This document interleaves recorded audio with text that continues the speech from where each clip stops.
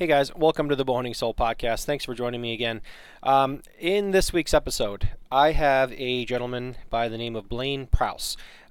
He actually goes by his business name of Stump Stalker Archery.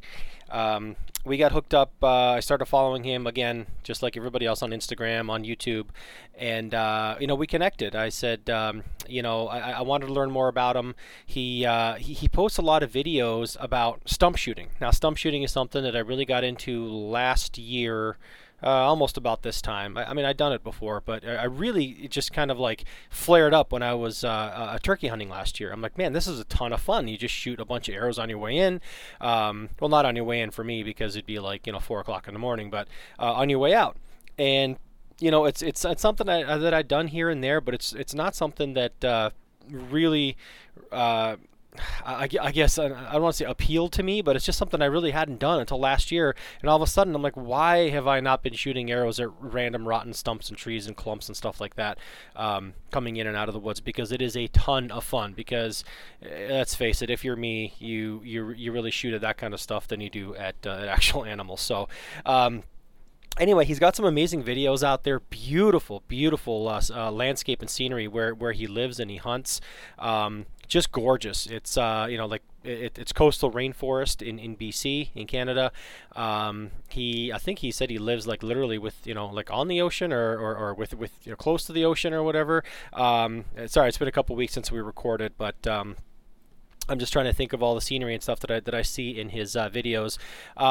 He's built some bows before. He's built himself bows. He shoots other people's bows, that kind of stuff. But he is a dealer, or he owns Stump Stalker Archery, and he builds arrows. He builds just these beautiful wooden arrows, different types of woods. We get into the different types of woods. I know next to nothing about wooden arrows. It's something that intrigues me. It's not a path that I want to go down just yet, because I know I'm going to go down into the rabbit hole, and I will do that pretty hard, unfortunately. And I'm restraining myself from doing that because I know myself. I know, I compare it to when I got into reloading. For handguns and rifles and things like that. You get into that, and then you get even deeper into casting bullets and casting your own bullets and that kind of stuff, and that's a whole nother deeper rabbit hole. And and I know where this will lead. Knowing myself, I know where this will lead. Now, of course, I could just go buy some arrows from him. I know that, and in the future, I might actually go down the wood shaft roll, wooden shaft hole.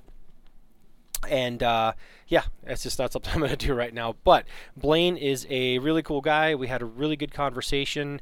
We talked about his business. We talked about where he lives. He's building what sounds like, to me anyway, in my mind, it's his dream house, on the coast next to the water on the beach. Just in some gorgeous scenery around him. We talk about his business. We talk about wood arrows. We talk about just how they're spined, which I really never understood. And I don't think a lot of people really know, unless you're into this kind of stuff, how the spine readings and stuff like that go with wood arrows. We got into that kind of stuff.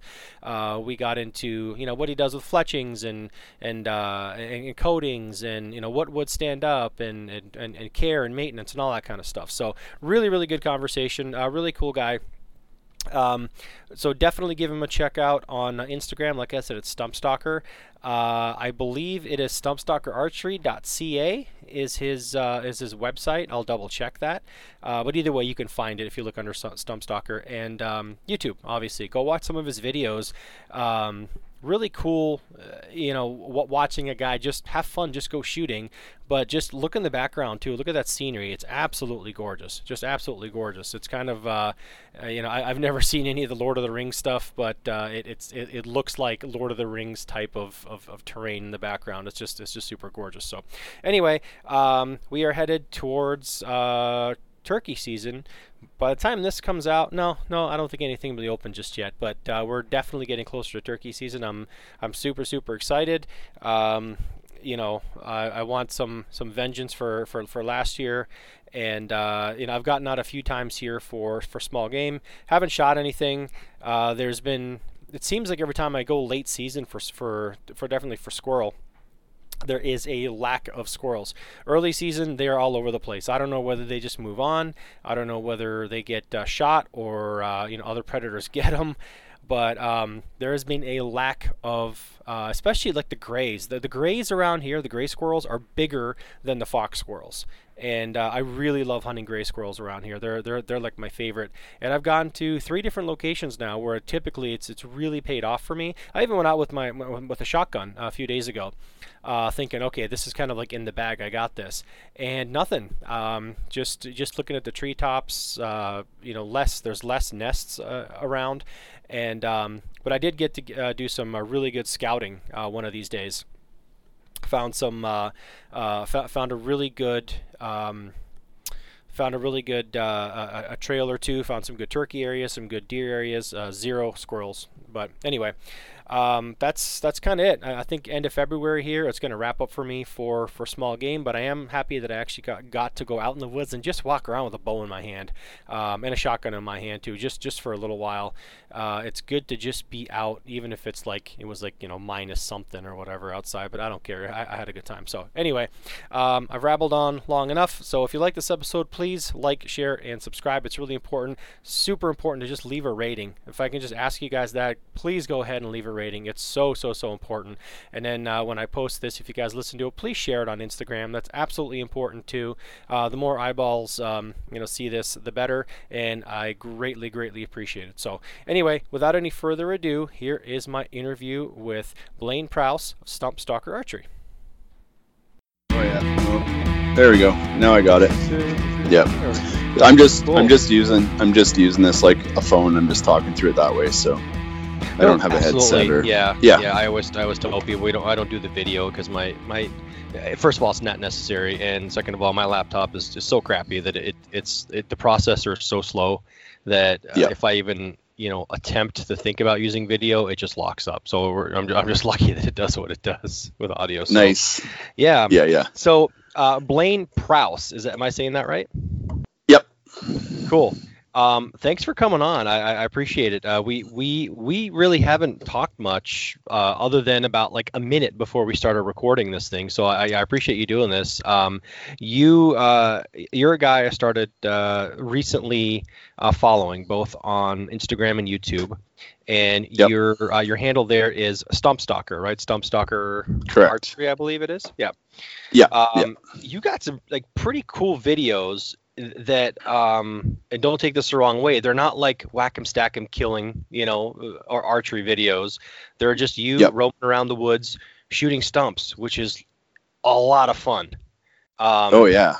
You know what I mean? So I kind of wanted to, like we said, I kind of wanted to in this podcast just kind of get to know you better, know your history, that kind of stuff, and we can dive into all sorts of things with with arrows and if you do any hunting out there and what the scene is and growing up. So why don't you just, I guess, give like a brief kind of bio about yourself and kind of just like the Reader's Digest version. Sure. I'm Blaine. Born and raised on Vancouver Island in British Columbia. Recently have moved to a different island, or actually an archipelago of islands called Haida Gwaii, which is actually quite close to Southeast Alaska. We can see Prince of Wales Island from sort of the top end of the islands here.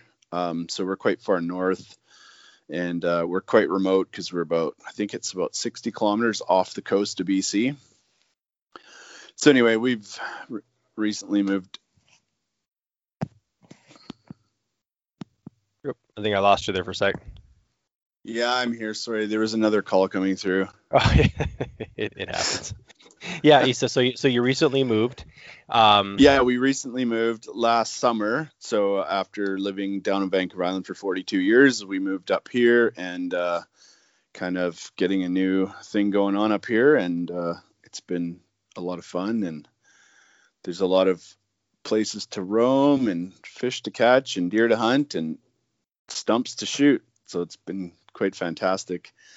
I'll tell you what, your pictures are just, I mean, obviously picturesque, you kind of throw that around. Well, duh, picturesque, but I mean, it's really beautiful. I mean, it's coastal rainforest, right? And all I see are like, just ridiculously tall trees, rainforest, mossy stumps, and probably about as many targets as you could possibly dream of to try and shoot, which is what stump shooting kind of is all about. But did you grow up hunting? Did you grow up in the outdoors the whole time there?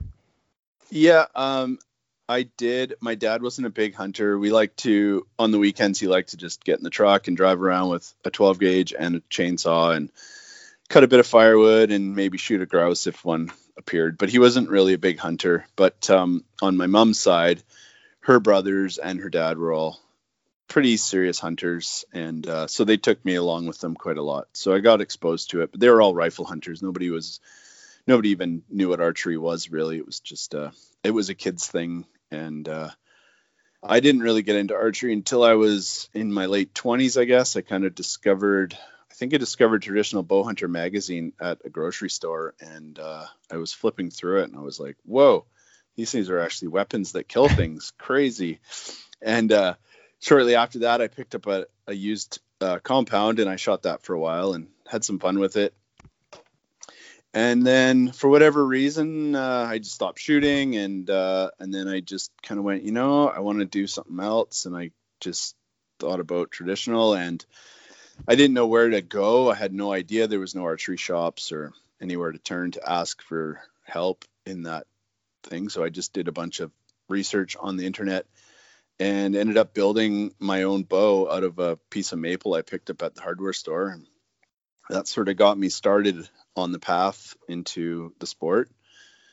And then about a year and a half after that, I took a workshop where I learned how to make a U-self bow with a fellow, and did that. And then I successfully harvested a deer with that bow. And then I posted a story on the internet and got invited up to Haida Gwaii to hunt with my friend Wayne, who's the owner of True Shaft Archery, which is the guy who makes the arrow shafts that I build my arrows with. And now he's my next door neighbor, and we're just doing this archery thing. So it's a crazy kind of story of going all over the place and just connections. And yeah, it's pretty amazing. That's very cool. So I mean, you it sounds like you jumped in. You said, you bought the compound, but when you went into the traditional side, it sounds like you just kind of jumped in, like, you know what, I'm just going to make this. Is it because I think you touched on it a little bit? There's really not a lot of traditional archery, at least shops anyway, right? Especially, it sounds like you were kind of remote-ish to begin with. You know what I mean? I know Vancouver Island is not all that remote, but it's not exactly. I don't know. It's not a high population center, right? So there's the chances of an archery shop, much less a trad archery shop, or at least shoots to go to, that kind of thing. You really probably didn't get exposed to a whole lot of different kind of bows. None that you could go try out, So you just kind of jumped in and made one. How did that? How long did that bow last? Oh, it's still going as far as I know. I don't think anybody's shooting it. I gave it to my friend and he's got it now. I don't know if he's been shooting it, but I shot lots of arrows out of it, and it never broke. I never backed it with anything. I just kept it. I just got lucky with the piece of wood I found at the hardware store. It just had nice clean grain going through it. And it took some set, which is to be expected, especially for a guy's first bow. And I don't think the cast was probably all that good, but it shot arrows and never broke. And I had fun just getting into it. It was funny too, because I built this bow and I didn't know anything about arrow spine or anything. So I'm shooting like 300 spine carbons that I had for my compound out of this thing. They must have been near flying sideways, but I didn't even know. I didn't notice. I just kept shooting and had fun. So slapping the riser hard. Yeah. Oh, yeah, must have been. You did get lucky, because I've never built a bow, but I mean, anybody that says that they've built a self bow, like the first, I don't know, at least a half a dozen, or at least we can count on one hand, seem to not last very long. They blow up, they splinter, they one limb takes more of a set than the other, and then it's just a disaster. But they learn as they go. So you. Do you build all your other bows too? Because I see you shooting a lot of different, like hill style bows too, and I see that they're laminated. But I think I've seen you shoot some self bows too, right? Do you still make your own? Yeah, the one that I'm been shooting most recently in my YouTube videos and I put on Instagram is a U self bow that I just finished up last week. So yeah, I build bows a little bit here and there when time allows. But I also have bows that were made. My fiberglass bows have all been made by friends of mine, and the one other Osage self bow that I have was built by a fella in Ontario who I did an arrow trade. I traded him arrows and a U stave for that self bow. And then I have another Osage bow that was built by a friend of mine who lived in the same town I did, and that stave I had, which I got from another friend. And anyway, that was another funny one where it just kind of went through all these guys and ended up back to me as a finished bow. So that was pretty cool. Yeah. And the traditional and especially primitive community is so amazing. Everybody just trades and shares, and it's like, hey, I need some rawhide to back a bow. Oh, I got some. You trade me some shafts? Yeah, you bet. So then, that's just how it goes. It's so cool. We really have to spend money on things. Yeah, the really primitive side, like the self bow side, is something that I have not dabbled in. And the wood arrow side is something that I have not dabbled in, and I'm sure I'm gonna get there. Right now, I'm, carbon. I enjoy, building those arrows, the way I want with, components and things like that, and I love the tinkering part of it. But I'm only about 4 years into this whole traditional thing. And I've never shot a wood arrow, much less, tried to build one or whatever. But everyone says, it's just a different experience. It's quieter. It's a different sound. It feels right, whatever that means, as far as the sound and the feel and the just the way it comes off the bow kind of thing. So I'm sure I'm going to try that out one of these days. But I know absolutely nothing about wood shafts, what the types of wood, what's better, what's heavier, what's straighter, that kind of stuff. Did you it sounds like you went into it, you said you had a buddy that was doing some shafts. Did you have any other exposure to that as far as like actual knowledge of the, I mean, it's one thing that, like you said, you can pick up stuff and shoot it, but to know the details of these things, did you have someone kind of guiding you along, or was it just trial and error for you?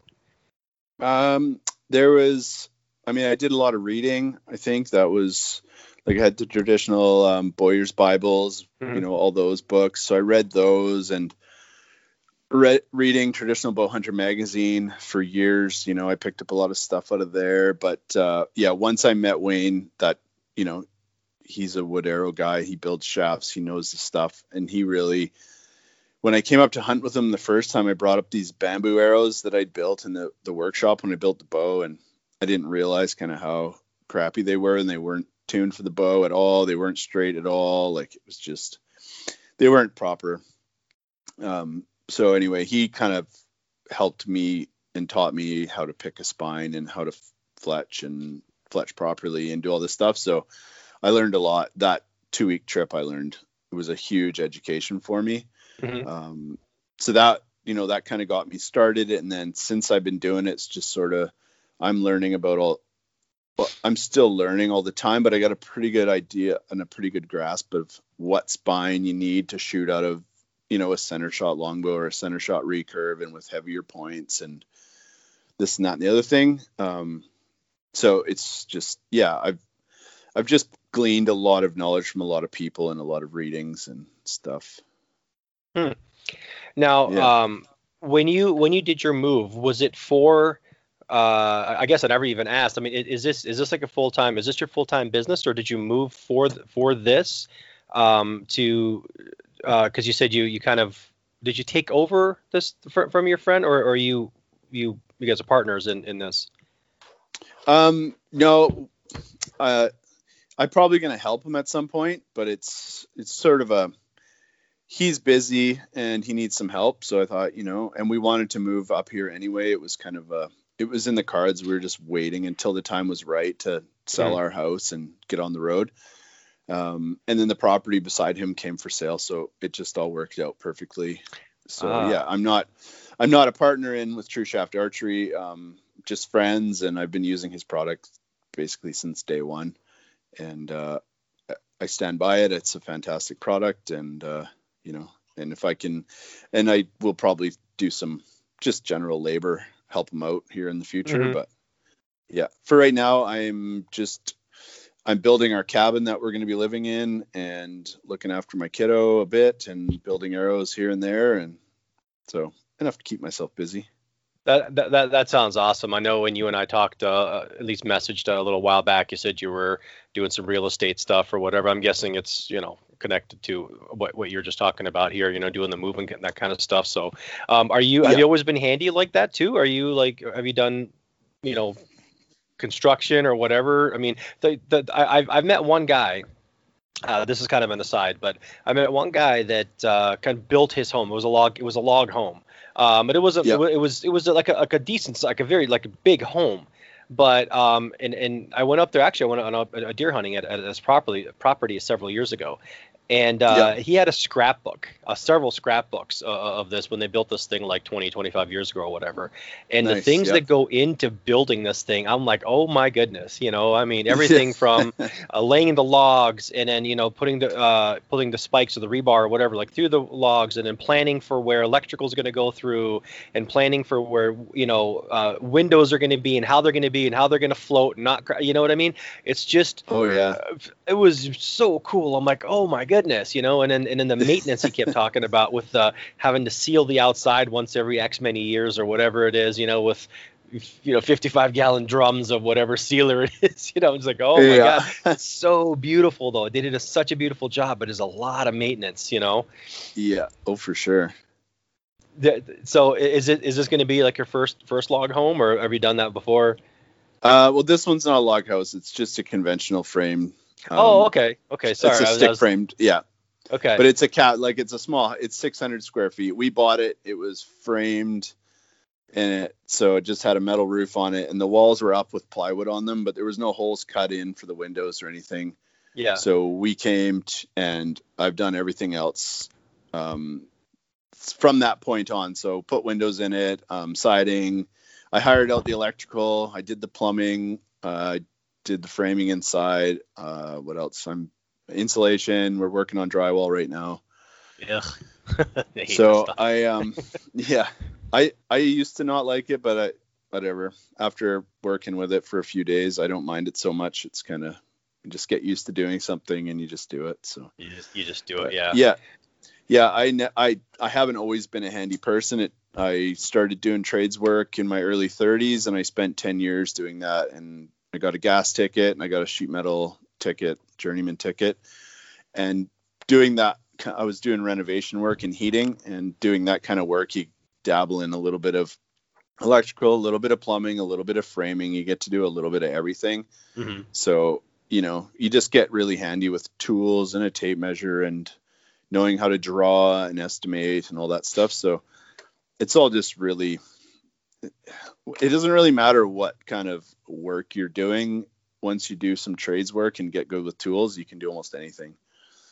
Yeah, I agree. I was a general contractor for a whopping like 5 or 6 years. Pretty much I got into it at the height of the market back in like 2006.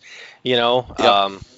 With dreams of being like, the contractor rolling from job site to job site in a Hummer. Well, that didn't work out, but it ended up me and like Craigslist labor, doing like decks and bathroom remodels and stuff like that. But no, you're right. Yep. It's you just kind of power through it. You just got to learn and do it, even if you don't like doing it. But so that's cool. It sounds like you guys are building like a dream house there in paradise, at least from what I can tell from pictures. So that's pretty envious. Yeah, we got a pile of public land behind us, and we're right across the road from the ocean. A really nice swimming beach right there for my daughter, and we were salmon fishing right out front of the house in August this year. So yeah, pretty fantastic. Yeah, that is pretty fantastic. So okay, so you you grew up dabbled in archery. You slowly kind of, well, I would say slowly, but then you jumped right into the South bow thing. Did you have much success early on with hunting with a bow? Did you hunt with anything else too, like rifle season or anything like that? I hunted with a shotgun. I had access to a farm, and in that farm, it was a single projectile ban, so you had to shoot a shotgun with buckshot or archery. So I used the shotgun a bunch and harvested quite a few deer on that farm. And the first deer I ever dropped the string on, I killed, just totally fluke. I'm not by any means a magnificent archer or hunter. It was just the right place at the right time, and killed that deer. And then I killed another deer out there a couple of years after. So I'm definitely not a deer killing machine, but I get a few. And I started hunting with a rifle actually this year, because up here there's we're allowed to take 15 deer a season. 15? Yeah, they're an introduced species, and you'd think they're everywhere. They're not really everywhere. The hunting is still challenging, but they're really trying to manage the numbers of them because they can overrun the place, kind of. So, and our season's 9 months long. Wow. Yeah. I had no idea. So I can hunt just about any time of the year. The only time that we can't hunt is March, April, and May, when the bucks have no antlers and the does are way pregnant and fawning. About to drop. Yeah. June 1st it opens. We can hunt bucks from June, July, and August, and then September 1st it's open for whatever. Is that all of BC, or is it like or do they have like different zones for? Yeah, there's different zones and tons. It's how hunting regulations are. They're very complicated. Up here, we're in pretty much one zone for this whole area, all these islands, and there's a few areas where you can't hunt, but essentially it's any place you can hunt, and the deer season is just what it is. There's no limited entries or any, just over the counter tags, you go and hunt. And so yeah. Wow. You looking for any help building that house? Yeah. Yeah, no kidding. I've had a few people, how do I get up there? Jeez, that's crazy. Yeah. Do you do other game too, or is it just deer that you chase, or what else is up there? I mean, is it bear, elk, a grouse? What else are you kind of into up there? Yeah, we have so the deer are Sitka blacktails. They're not the Columbia blacktail, so they're like Alaska deer. We have I gotta stop you. What's the difference? Yeah. Can you touch on that real quick? I'm sorry, I didn't mean to interrupt you, but I'm always curious, like, what's the difference between the Sitka and then the like a coastal, is that what you call it, coastal blacktail? They're Columbian blacktail. Columbia. Yeah. Yeah. So the Sitkas generally have a bit stockier of a body. They're a bit smaller. They have a bit smaller of an antler structure. Okay. Doesn't mean they have small antlers, but they're generally a little more compact than a Columbia blacktail. The Columbia blacktails, though, in Oregon can be huge. Like in the Willamette Valley, they get giant antlers, right? But the ones in like on Vancouver Island and the coast where I've hunted them, they're a little bit bigger than the Sitkas are. But you couldn't really tell the difference unless you're really super paying attention. Right. So they're essentially the same deer. These deer really respond to a fawn distress call, especially the does. Okay. And so in November in the rut, if you can call in a doe, you're probably going to bring a buck in with the doe, and it can make for some really, really fun, really intimate, close encounters, which is a lot of fun with a stick bow. Cool. Okay. Yeah. Yeah. So go on with the rest of the before I interrupt you there. Other species. Right. So yeah, there's blue grouse. There is black bears, but they're very tightly regulated. I think there's only 4 tags a season that are given out as a limited entry draw. Really? There is elk as well that were also introduced up here, and there's a decent season. Any bull, and you're allowed to harvest 1. They're in a apparently really challenging place to get to. So I don't know how many are killed every year, and I haven't chased them yet, but Yeah. It's in my back of my mind anyway that one day I'd like to get out there and see if we can find them. And there's an archery season and a rifle season for those. And what else? There's lots of squirrels, and which are also an introduced game, so they can be hunted anytime, however many you want. Okay.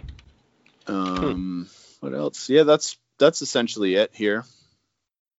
That's either way. That's still pretty. I mean, that's a lot. I'm surprised what you said about the black bear though, because in my mind, for some reason, when someone says, again, islands are different, the coastal rather than interior. But anyone that says BC or even I think of like Alaskan islands kind of thing. Not that I've ever been, but you think bears. So is there just like a limited number of bears, or are they in competition? Like, do you have grizzlies there, brown bears too, or no? Or is it just black bears? Just black bears, yeah. Okay. Yeah, they're it's I think it's just I don't know how to really say this. It's kind of it's a bit of a political thing, and it's bears are a political issue all the time. Mm-hmm. I think there was in the past a lot of bears killed, and the Haida First Nation kind of went, wait a second, we don't want all these bears getting killed. So I think they really lobbied the province to cut back on how many were being taken. And so, yeah, now there's just these 4 tags. And I don't know how many the Haida take every year as well, like the First Nation, but essentially the harvest is pretty small, and there's lots of bears up here. Yeah. So it is what it is. I mean, I can go, if I take a trip to Vancouver Island, I can go down there and hunt bears, and I can kill 2 bears a season, or not even Vancouver Island, anywhere in BC, essentially you can hunt and kill 2 bears as a resident per season. And so that could be 2 in the spring or 2 in the fall, but you couldn't take 4. You can only take 2 annually. Okay.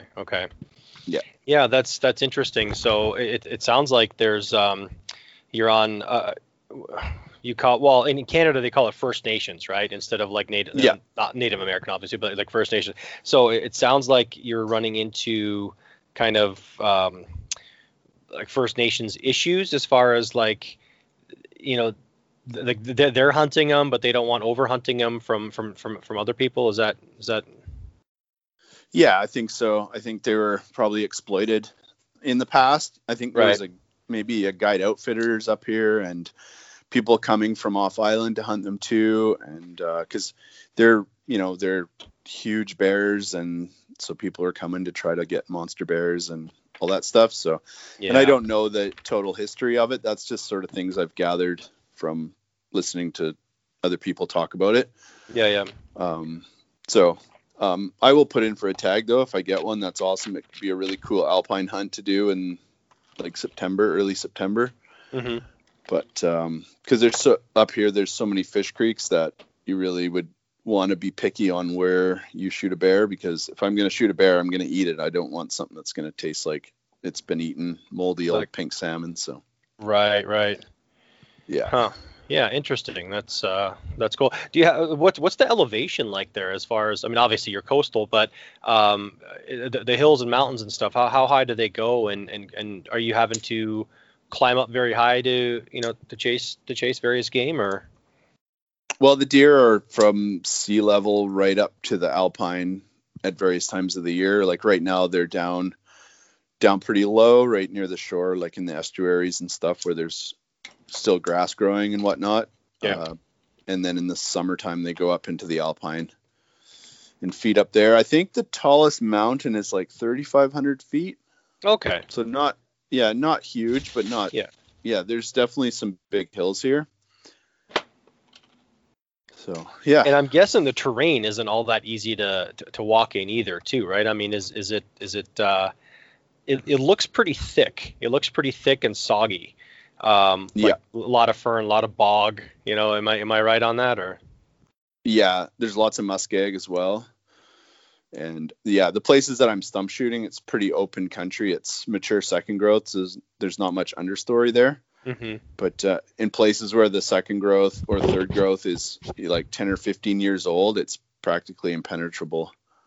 Yeah. So yeah, we spend a lot of time just walking old roads and driving a lot too. For when we're rifle hunting, it's mostly road hunting, and then we'll hike into slashes and call and glass a little bit, but predominantly the rifle hunting's just road hunting. And then for bow hunting, we walk old overgrown roads and look for rubs and call, and it's sort of the technique for that. Yeah. Yeah. So, what kind of led you to get, filming what you do? What led you to the YouTube thing? You know, because I mean, you don't really see a lot of people do it. Hey, by the way, I love it. But I mean, a lot of people, when they start a channel, it's always like, man, I'm gonna show, a deer going down. I'm gonna show this, it's adventures. You don't really see a lot of guys like stump shooting for the purity of stump shooting, and you got to be into this lifestyle, whatever you want to call it, to really appreciate that. And I do, but I'm just kind of curious what the spark was for you to do that.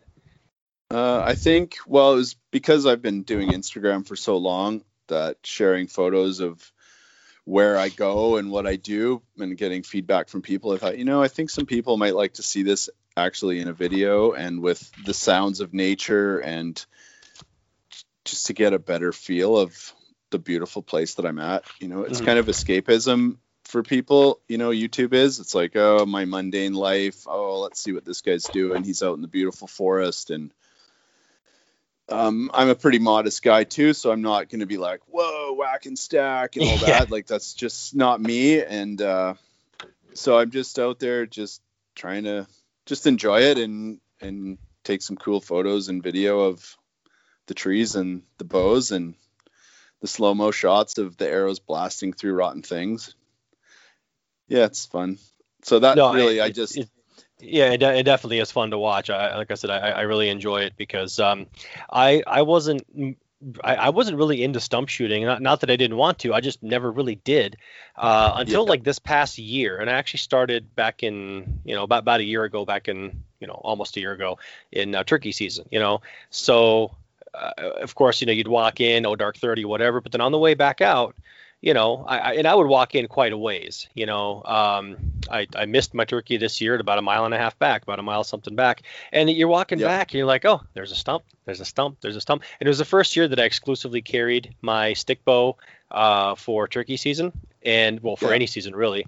And I was like, wow, this is a lot of fun. You go pick up your arrow, you walk another 20 yards. I mean, it took me twice as long to get out in daylight than it did to walk in pitch black, because I was stopping every like 20 yards to take another shot. I'm like, this is so much fun. Why didn't I do this before? Yeah. Oh, that's a great thing. Yeah.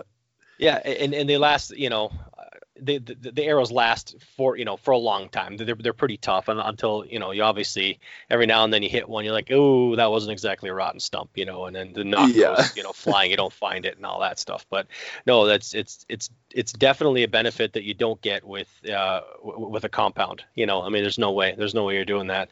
But no, it definitely makes your walk out of even into the woods if you're going in midday or whatever. But it definitely makes your walk out of the woods in daylight a whole lot more fun.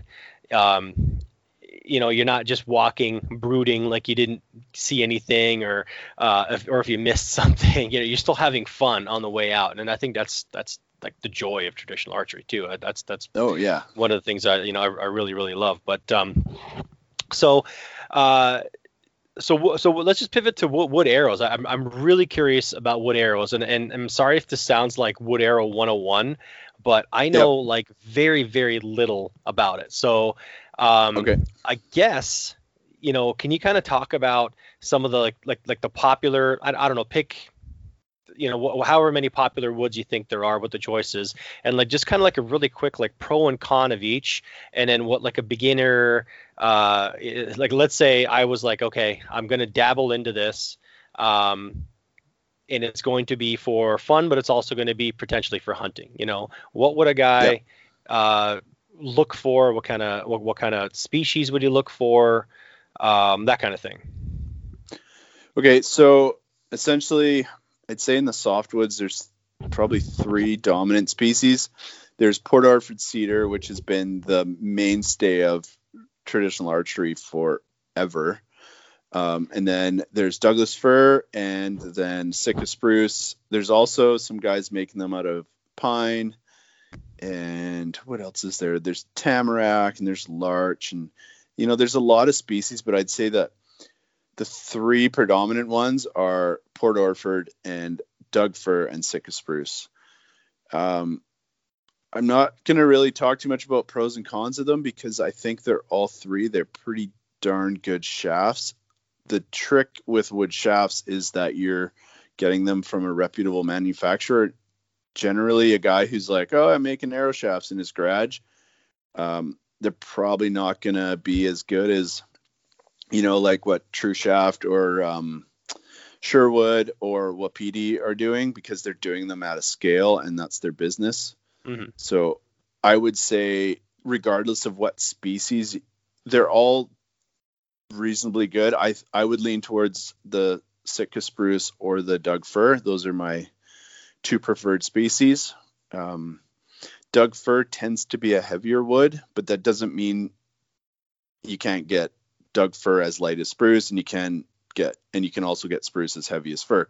They're all graded and sorted as part of the manufacturing process.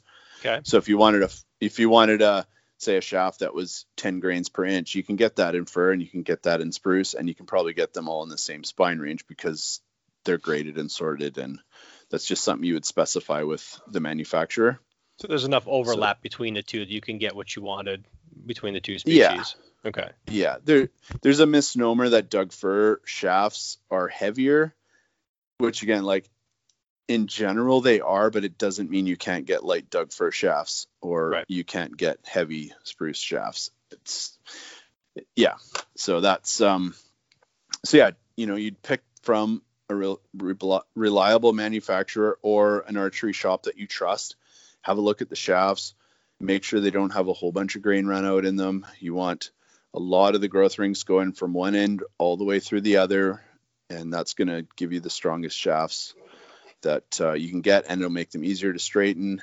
And that's essentially it.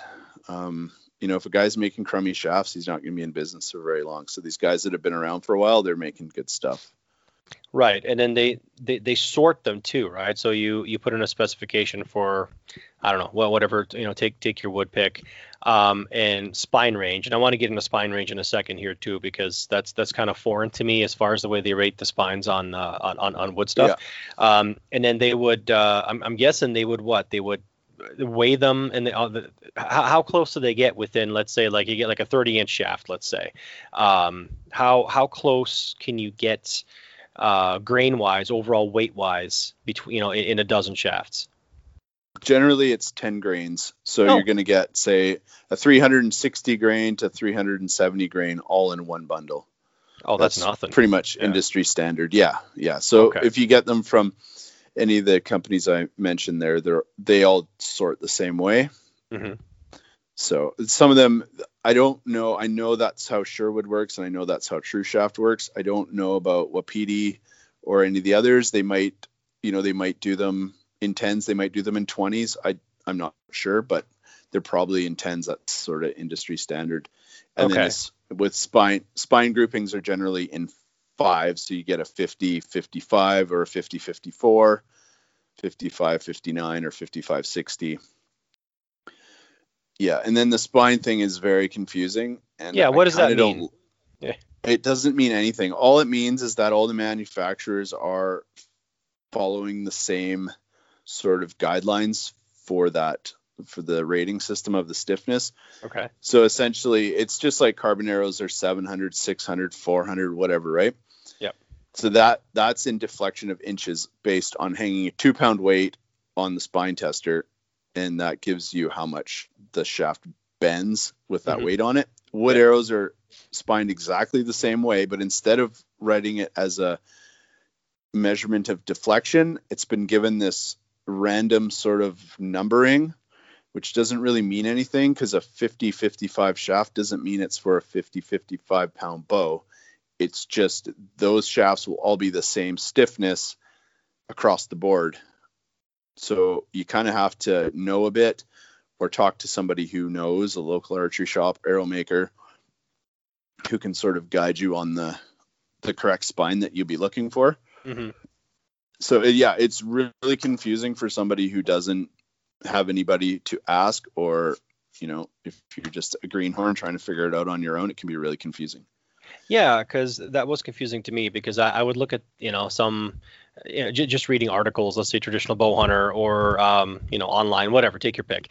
And they would talk about, I don't know, let's say 70-75 or something like that, and you'd look at that and you'd be like, okay, but they're shooting a 45-pound bow or 50-pound bow. And I'm like, there's no way, that the numbers just don't jive, so I knew there was something not correlating with what you do with the carbon arrow. I just, so what do those numbers mean though, exactly? I mean, what's that? What are the numbers based on? Well, if you Google it, you can find a chart that shows the deflection in inches and the number system of wood arrows. So there's, like a 50-55 is, I think it's around a 500. So it's a half an inch of deflection. So it's like a 500 spine carbon arrow. It's around there. I don't know who created it. I don't know why they did it that way, but that's how it is. And it's very confusing for people. So you could shoot a 70-75 out of a 50-pound bow if you're shooting 200 grains up front and you got a 30-inch draw length. Yeah, you absolutely could shoot that much of that stiff of an arrow out of a center shot recurve. Yeah, no problem.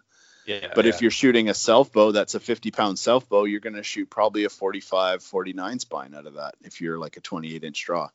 Yeah, because you're exactly.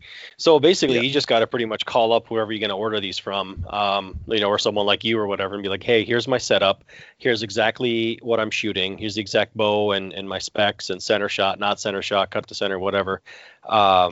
And then you would walk that person through, say, okay, these are going to be, in your range, and then it's up to that person. Then just like anything else, to kind of play with tip weight, probably to get that close. Now, are you? Well, I'm kind of answering my question. I'm guessing you sell maybe not just you, but anybody that's buying wood arrows or wood shafts. You can buy the shafts like full length, and you can buy them completely done, ready to go, ready to shoot, fletched up, points on, nocks on, that kind of stuff, correct? Yeah, I do. Yeah, I do custom arrows, and I sell shafts as well. And I also offer test kits if people want a test kit, so I can send 3 different spine ranges of arrows for, whatever their bow is, and then they can try them out and see what works out, and then they can say, hey, I like this length, this shaft, whatever, build them up for me, or they just order more shafts. And I'd say most outfits that are offering, that are building arrows will sell test kit arrows, which are less expensive because they're hunter grade and maybe not sealed, and they're just real basic. Just to get you in the spine range, like, okay, this is going to work, and we can kind of go from there, right? If you're bear shafting or something. Yeah. Okay. Yeah. What are the sizes? In the carbon world, you've got your standard quote unquote like 5/16, shafts, all the way down to super tiny. But I mean, what are do wood arrows come in various like diameters as well? Yeah, there's 3 main ones, and this probably pretty much it is 5/16, 11/32, and 23/64. Okay. And 11/32 being the most common. Okay. Yeah. So and all your points and nocks, you can get them in those sizes. I think nocks and 23/64 are hard to come by, but the nocks in 5/16 and 11/32 are common, and then all your broadheads and your field points you can get in all those different sizes. And 11/60, help me do the math here. That's the smallest one, right? 11/32. 5/16 is the smallest. 5/16 smallest. Yeah. So 5/16 is 10/32. So it's tiny bits. Yeah. It's a 30-second smaller, and then the 23/64 is only 1 64th bigger than the 11/32. So they're all really close. Yeah. But that extra wood of a 23/64 will allow a fair bit higher spine. So you're going to get, if you're looking for like an 80/85, it's pretty tough to find that in Doug fir or spruce or cedar in 11/32, but in 23/64, you can find them. They're still not super common, but they're there. Mm-hmm. Yeah. So, and they're just got more beef. Yeah. Yeah. And it's a little bit of there's more wood there. It's a little bit of a stronger shaft because it's slightly bigger. And then you can tail taper. And a lot of the arrowsmiths will tail taper a 23/64 down to 5/16, and you get a little bit of a better arrow flight with it. So I haven't played with it at all, but some of the research I've done shows they come out of paradox a bit quicker and stabilize a little bit faster. Just that more streamlined of the, because the back end is tapered a little more. Yeah. Yeah. Is that, and I know guys that are shooting wood aren't necessarily chasing FOC or anything like that. I mean, they don't really. That doesn't really come up in their conversations, it seems like, but it seems like that is a good way to get a little more weight forward too, though, right? The tail taper builds a little bit of naturally front of center into some of these that also helps, the recovery a little bit quicker. Yeah, I think the tail taper takes off 10 to 12 grains or something. Like, mm-hmm. It's not a lot, but it's a little bit for sure. Yeah. Yeah. So why is the 11/32 the most common than the middle ground? I'm not sure. I think it's probably has to do with just where the spine range is with 5/16. In my experience with seeing Sitka spruce anyway, you're not getting many above 45. Like, that's kind of the highest. A lot of them are really quite light spined. Yeah. So you get in your 11/32, you get everything from 30 right up to like 65 to even some closer to 70, but that's pretty rare. But you're getting lots in the 40s and the 50s and some in the low 60s. And that's where, most guys are shooting. If they're shooting just 125 grains up front and like a mid 40s bow to 50-pound bow, that's all in their kind of spine range. Yeah. And then if you're a guy who wants to shoot a 70-pound recurve with 200 grains up front and you got a 30-inch draw, you're going to have a real tough time getting a wood arrow that's going to spine for that bow, because it's just, there's so much force in that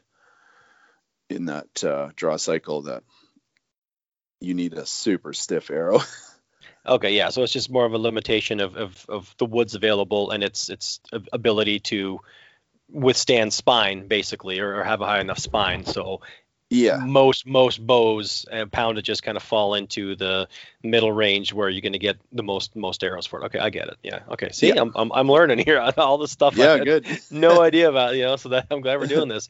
Okay, so you already touched on the part that you can taper the back to fit like a standard like 5/16 knock on there, right? Yep. And in the front, you can kind of do whatever you want. You can there's adapters that you can, what are they called? Woody weights, is that right? Where it's an adapter where you can, is that what adapts the front of an arrow, of a wood arrow, to be able to accept a screw-on broadhead? Is that what that is?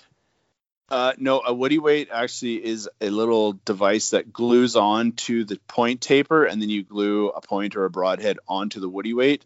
Oh. And so if you want to take like a Zawicki 125 grain broadhead, but make it a 200 grain broadhead, you glue a 75 grain woody weight onto that and then onto the wood shaft.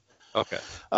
But there is an adapter that you can buy that you can glue onto the taper of the wood shaft, and then you can screw broadheads on to that if you so choose. But if you're a real wood arrow shooter, you're going to glue your heads on, because it's just, why wouldn't you? Yeah, exactly. Sell your screw and stuff, buy some glue on stuff, and dive right in. Yeah. And then of course you got, custom dips, custom cresting. I mean, the sky's the limit with how you want to kind of customize your arrow. You know what I mean? Yep. Which is some of that stuff, like I've never crested anything, but a lot of that stuff looks really cool. I think part of the reason why I don't want to go down the wood arrow rabbit hole is just yet anyway. Is no matter how simple everything seems, you still have to you open up a whole new Pandora's box of all these other gadgets and things that you need to buy for this new thing that you're going to do, right? Like a cresting machine, taper tools, totally rearranging your field points. They're not going to be screw-on anymore, like we said. They're going to be like a glue-on kind of thing, and and I'm just not quite ready to dive right into that. You know what I mean? Yep. Well, I tell you what, if you wanted to build wood arrows, besides the cresting lathe, which is a pricey item, everything else, like a taper tool, is a couple bucks. You can get a dozen field points for like $5 probably, and nocks are like $2 a dozen, and you can get a straightening tool, but you don't really need it because there's other ways to do it without it. You get a thing to spin the arrows for like $20, and if you already have a fletching jig, you already have that, and like it's really, I bet you could buy all the things you needed to get started for about $50. It wouldn't. Oh, you really, you're, it's not that big a deal. I could send you a whole list of everything you need, and you could order it from Three Rivers or Lancaster or wherever, and you go, whoa, that was easy. Yeah. No, it kind of reminds me of when I haven't shot rifles much in the last, several years since doing like a really, really deep dive in the trad. But, for a long time, and I still do, I reload, and then I got into casting my own bullets. So when you step from reloading into, oh no, not only am I reloading, I'm going to cast my own stuff, and then all the paraphernalia that goes with that, and it's like it's like, oh, but you can get started with a little melting thing for X many dollars, but then it's like, no, the costs add up, better.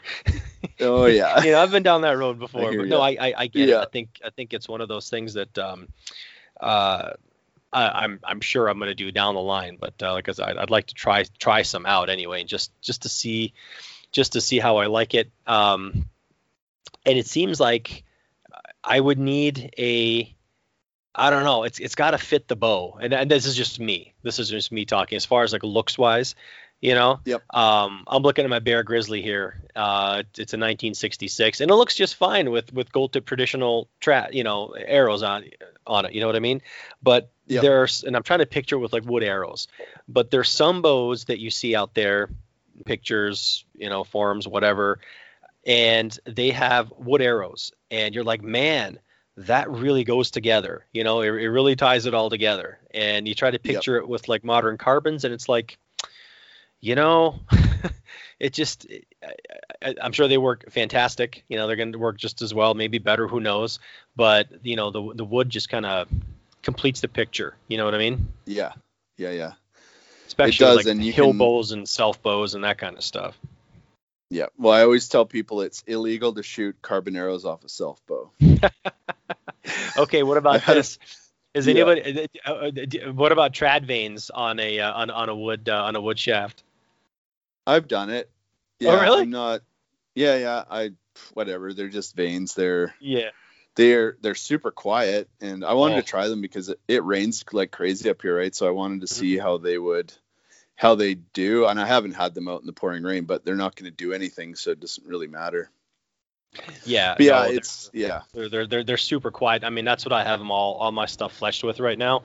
If I happen to buy, a 6-pack of a guy shoot the gold tip trads just because it's standardized. I have them all, so I try not to switch arrows, and they come and I'll buy them fletched, and they come with the feathers and stuff. But when they start losing, when I go to refletch them, I put the trad vanes on. They're not as pretty, but by far they're you don't have that beautiful feather in the back. It takes away from the looks, but yeah, I gotta agree with you on arrow flight. It is it's noticeably quieter. They're silent. Yeah. Silent. And some people don't believe that. They're like, oh no, I can hear this, or, maybe if you got a tear in it or something like that, and one end, it's kind of flapping around. But, I can hear, these feathers go down range. You know, it's not super loud, but then you shoot it next to a trad vein and you're like, oh, that's silent. You know, that's deadly silent. But I don't know. It's all in kind of what we want. Like we always give up, like, we're making concessions. You know what I mean? Yep. Just the trad bow itself is a concession compared to the compound, which is, you know, so it's I guess it's however much you're willing to live with for the joy that it brings you to shoot the weapon that you shoot with the, you know, stuff on it that you shoot. You know what I mean? Yeah.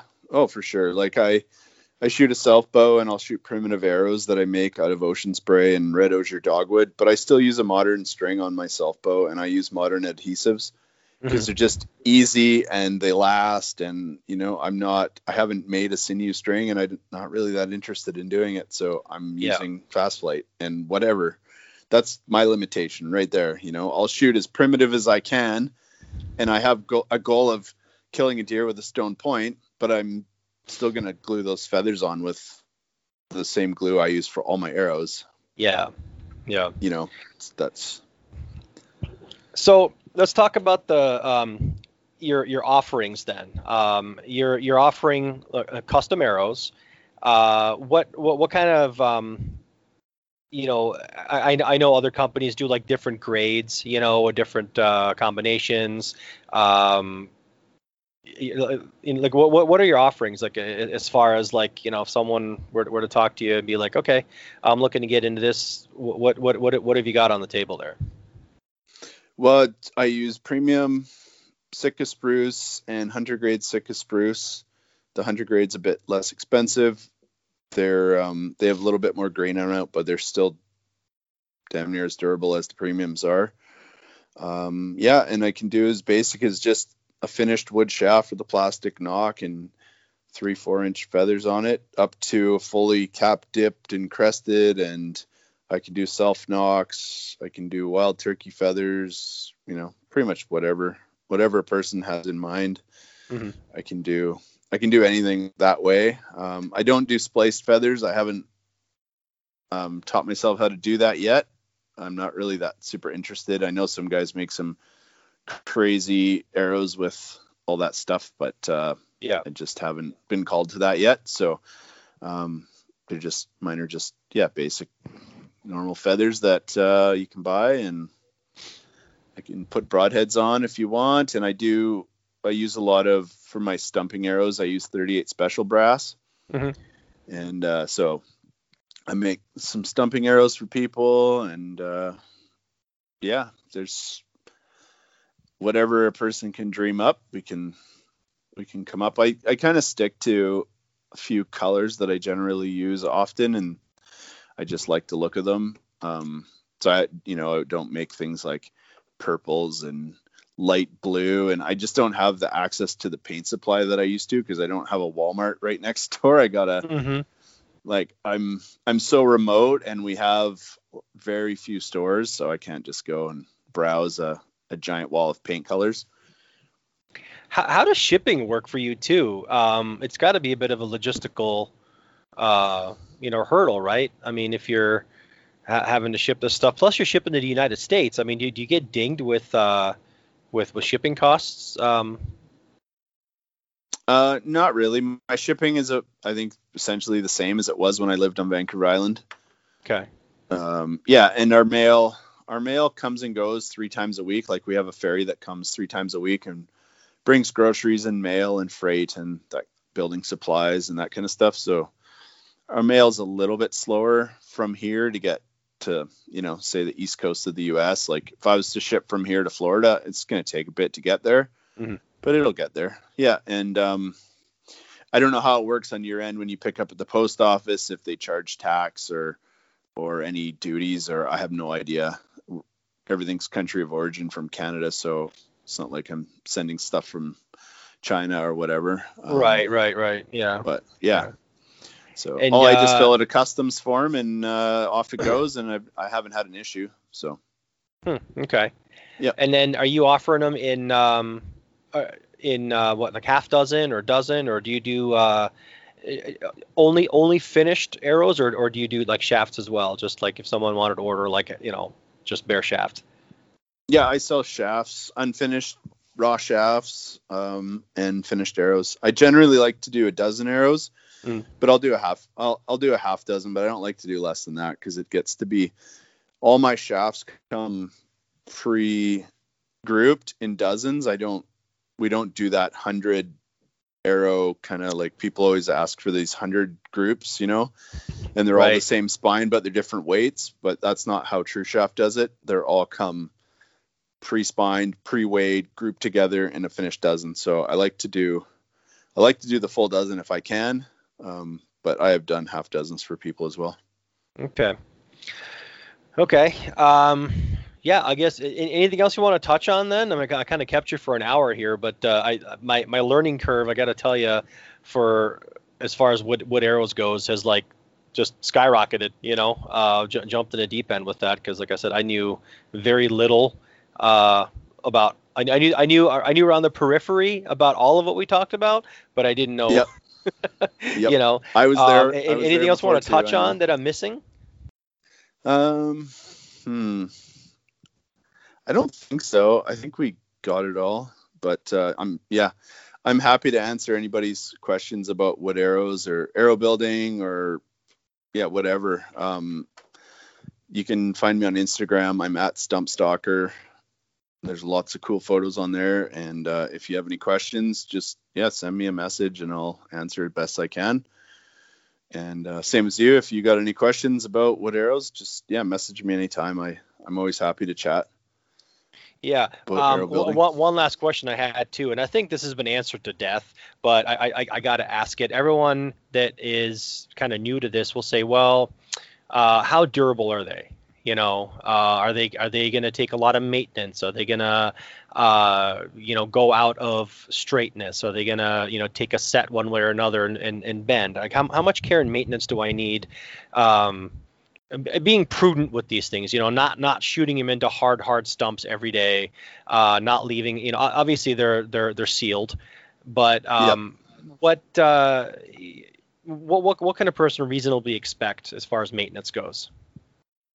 If a wood arrow is well built and it's straightened and it's sealed and you're looking after it, like it should be very minimal amount of maintenance to them. It's smart to check them once in a while just to make sure they haven't gone out of straight. And it's also a good idea if your arrows have been sitting for a few months, like over the winter, you haven't shot and you've had field points on them. Before you go to shoot them, it's good to just heat that glue up and reset them again, because sometimes that glue can sort of shrink and you go to pull the arrows out of a bag target and they'll pop off. I've learned that the hard way. Okay. So it's a good idea to just heat them up and stick them on, make sure they're good and stuck on, and you could always take them off, put a bit more glue on, stick them on again, just to then you're not losing them in your bag target. Cool. Yeah, and I'll probably get some flack for this, but I'm by no means advocating of not having good flight, true flying stuff. But I mean, I get your opinion on this too, but I mean, I think most people, like the average archer, if you have a shaft, I don't care whether it's carbon, I don't care whether it's wood or whatever, and it's not exactly like as straight or as in tune with the rest of them, with the way most people shoot, I'm going to make a broad statement here, and I'm sorry if I'm offending anyone, they're probably not going to see the difference. I agree. Unless you got a big blade broadhead on the front, and I get that you should always shoot your broadheads. That's different. But I mean, I'm talking just for practice and shooting and fun. You're probably, people argue. It's kind of funny, and they're usually newer people. They'll go on a forum and they'll say, well, I weighed this, and it's one field tip weighs 150 grains or whatever, and then the next one weighs 162 or something like that, however they get to there. Do you think I'm going to see the difference? And it's like, no, if you can, you should be competing, because you're never going to see the difference. You might see it out like 50, 60 yards, and you're not probably going to shoot that far, but like 15 and under, 820 and under, you have more going on to screw up that shot than any discrepancy in that one arrow. You know what I mean? So 100%. I think it's a little bit overblown. But again, you should always strive to have the best flying stuff. I'm not saying that, but you probably won't notice if you don't. So Yeah, I was at a shooting clinic with Rod Jenkins a couple of years ago, and we were talking about that specific kind of thing. And he is talking about how he always buys the straightest carbons he can. He spends the extra money on them and everything. And I piped up. I'm like, Rod, I make arrows out of ocean spray, and they're all wiggly and they're not straight. And I can blast stumps all day long. I don't see those things. You know, all I can see is them flying like darts towards the target. If anything, they're flying a bit sideways because they're too stiff. The straightness, as long as the one end or the other end, like if your point end is cocked off like a hockey stick or the knock end, you're going to get, like you said, nobody has a perfect release. Mm-hmm. Almost everybody drops their bow arm a little bit. Like there's always something. So yeah. Yeah, absolutely. If they're not 100% straight, just, they're going to be okay. So if you can't, yeah. Yeah, and it's the same. The question's kind of in the same vein as, I'm buying this used bow or whatever. It's tillered for a split finger. I shoot 3 under. Is it? I'm worried about it. And it's like, dude, I think Jason Westbrook answered this somewhere or whatever. So I'm going to credit him with that. But It's basically like, dude, you are not even close to good enough to even notice the difference between split versus 3 under. And if you are, you should be up against like the John Demmers of the world, and if you're not, absolutely. Then and if you're not, you shouldn't, then you wouldn't be asking that on a forum. You know what I mean? Just shoot the thing. So, okay. Yeah. I tend to stay away from those Facebook groups and forums because all those questions, I just can't. I've been looking at them for too many years and I'm so cynical about it now. It's like, I just can't even, I just can't be bothered. Right. I getcha. Yeah. Well, all right, man. I appreciate it. Thank you. Kind of hang out with me after we hang up here. So thanks for being, thanks for coming on. And I guess everybody, thanks for listening. Remember, please leave a rating and a review, but definitely a rating. You don't have to review it. Rating is really, really important. Like, share, and subscribe. And check out Blaine. He's got some really, really cool stuff out there. So thanks for coming on, and I will talk to you guys next week.